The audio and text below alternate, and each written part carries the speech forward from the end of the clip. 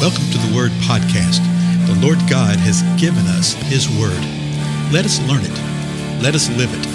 Let us rejoice in it. Spread the Word.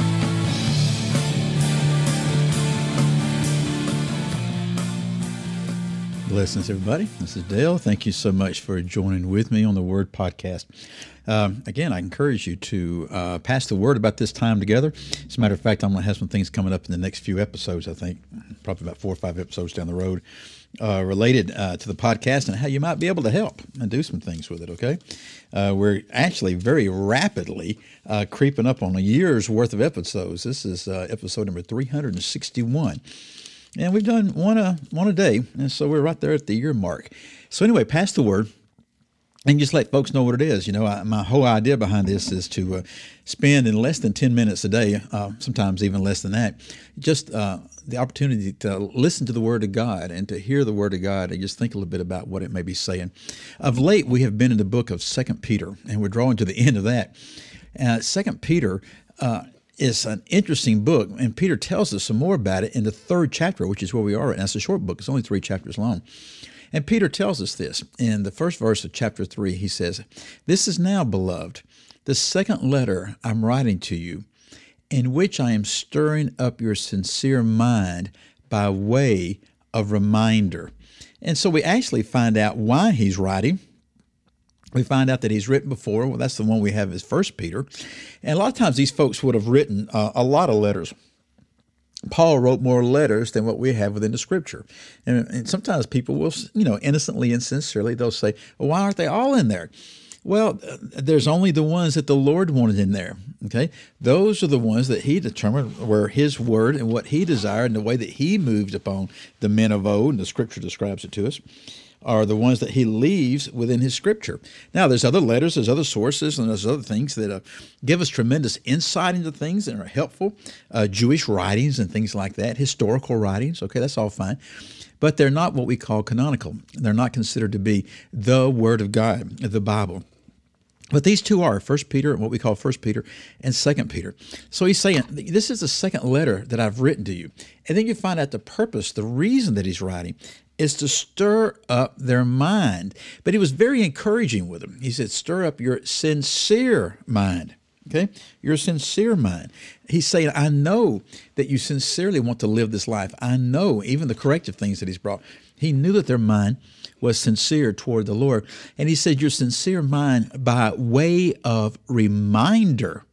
So that tells us that they know these things. They knew these things. It's always good to be reminded what you know.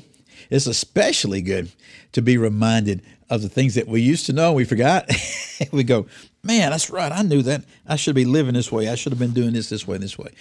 So he says, this is the reason that I'm writing to you. Now, watch what he says. Again, verse 1. This is now, beloved, the second letter I'm writing to you, in which I am stirring up your sincere mind by way of reminder. Verse 2.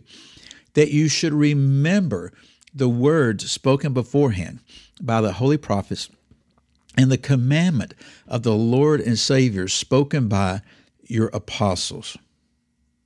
Now, in the New American Standard, that's one sentence, okay? In the ESV, the sentence continues on. But the idea is this. He says, I'm stirring your mind, your sincere mind, and I'm reminding you. Okay, well, what's he reminding them about? Then he tells us point blank, you're to remember the words. Okay, remember what words? The words spoken beforehand by the prophets and the commandment of the Lord and Savior by your apostles. And so that's what we would call today the Old Testament and the New Testament. As a matter of fact, I was just speaking with a gentleman a while ago at the bank. Okay, just went to the bank a while ago.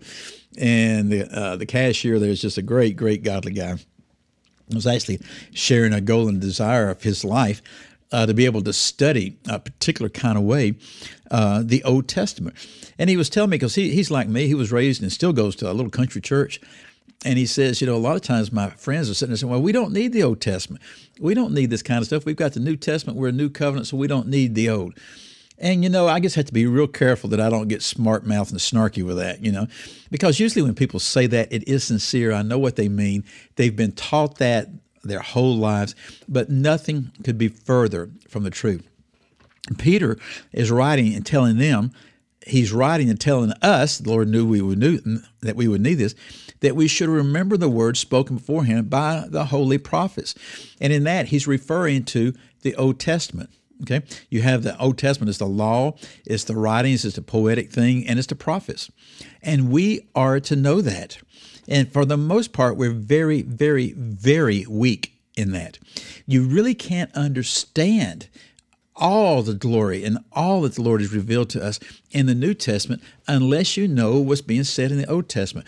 We're experiencing that locally right now. At this time, we're studying the book of Jude, okay, a little short book. Right at the end of the New Testament, right before Revelation. You'll be amazed at how many people don't even know there is a book of Jude, because there's 25 verses. If your pages stick together, you flip right through it, right over it. But if you don't know the Old Testament, you're going to have no idea what the examples are that are being given there. Because in one verse, Jude will give 3 examples. And you go back and look in the Old Testament and find out these things are extended stories, like 3 and 4 chapters long sometime, what occurred right here. That we must know that. We must know it historically. But then also, we must know the Old Testament to truly know who the Most High God is. You're going to have an incomplete understanding of who God is if you don't know all that He's revealed about Himself. Now, I know what people say, well, all I need to know about God is revealed in the Lord Jesus Christ.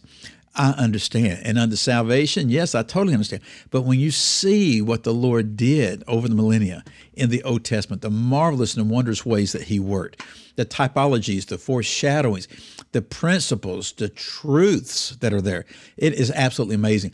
And I've run into a couple of people that get absolutely sort of combative about this kind of thing. They don't think we have anything to do with the Old Testament.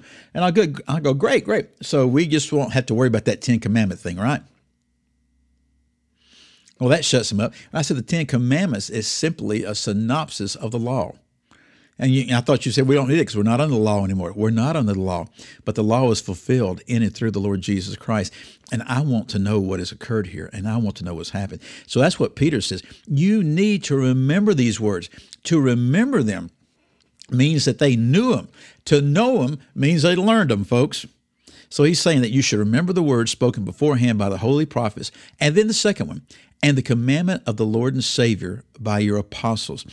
The apostles were the ones that were bringing forth the truth that Jesus had given them. And so he's saying this, you need to know the Old Testament, you need to know the New Testament, you need to know the totality of the Word of God, not only the totality of the Word of God, but what you see within balance of the Scripture, you need to know and not to quench and be known by the Spirit, need to be empowered by the Holy Spirit. You don't want to become a biblical deist. We don't worship the Bible. We worship the Most High God, whose Word is the Bible. But we also know that the Holy Spirit guides us and directs us, okay? And so anyway, he's reminding them that you need to know this. Now, he's talking about something particular. How do I know that?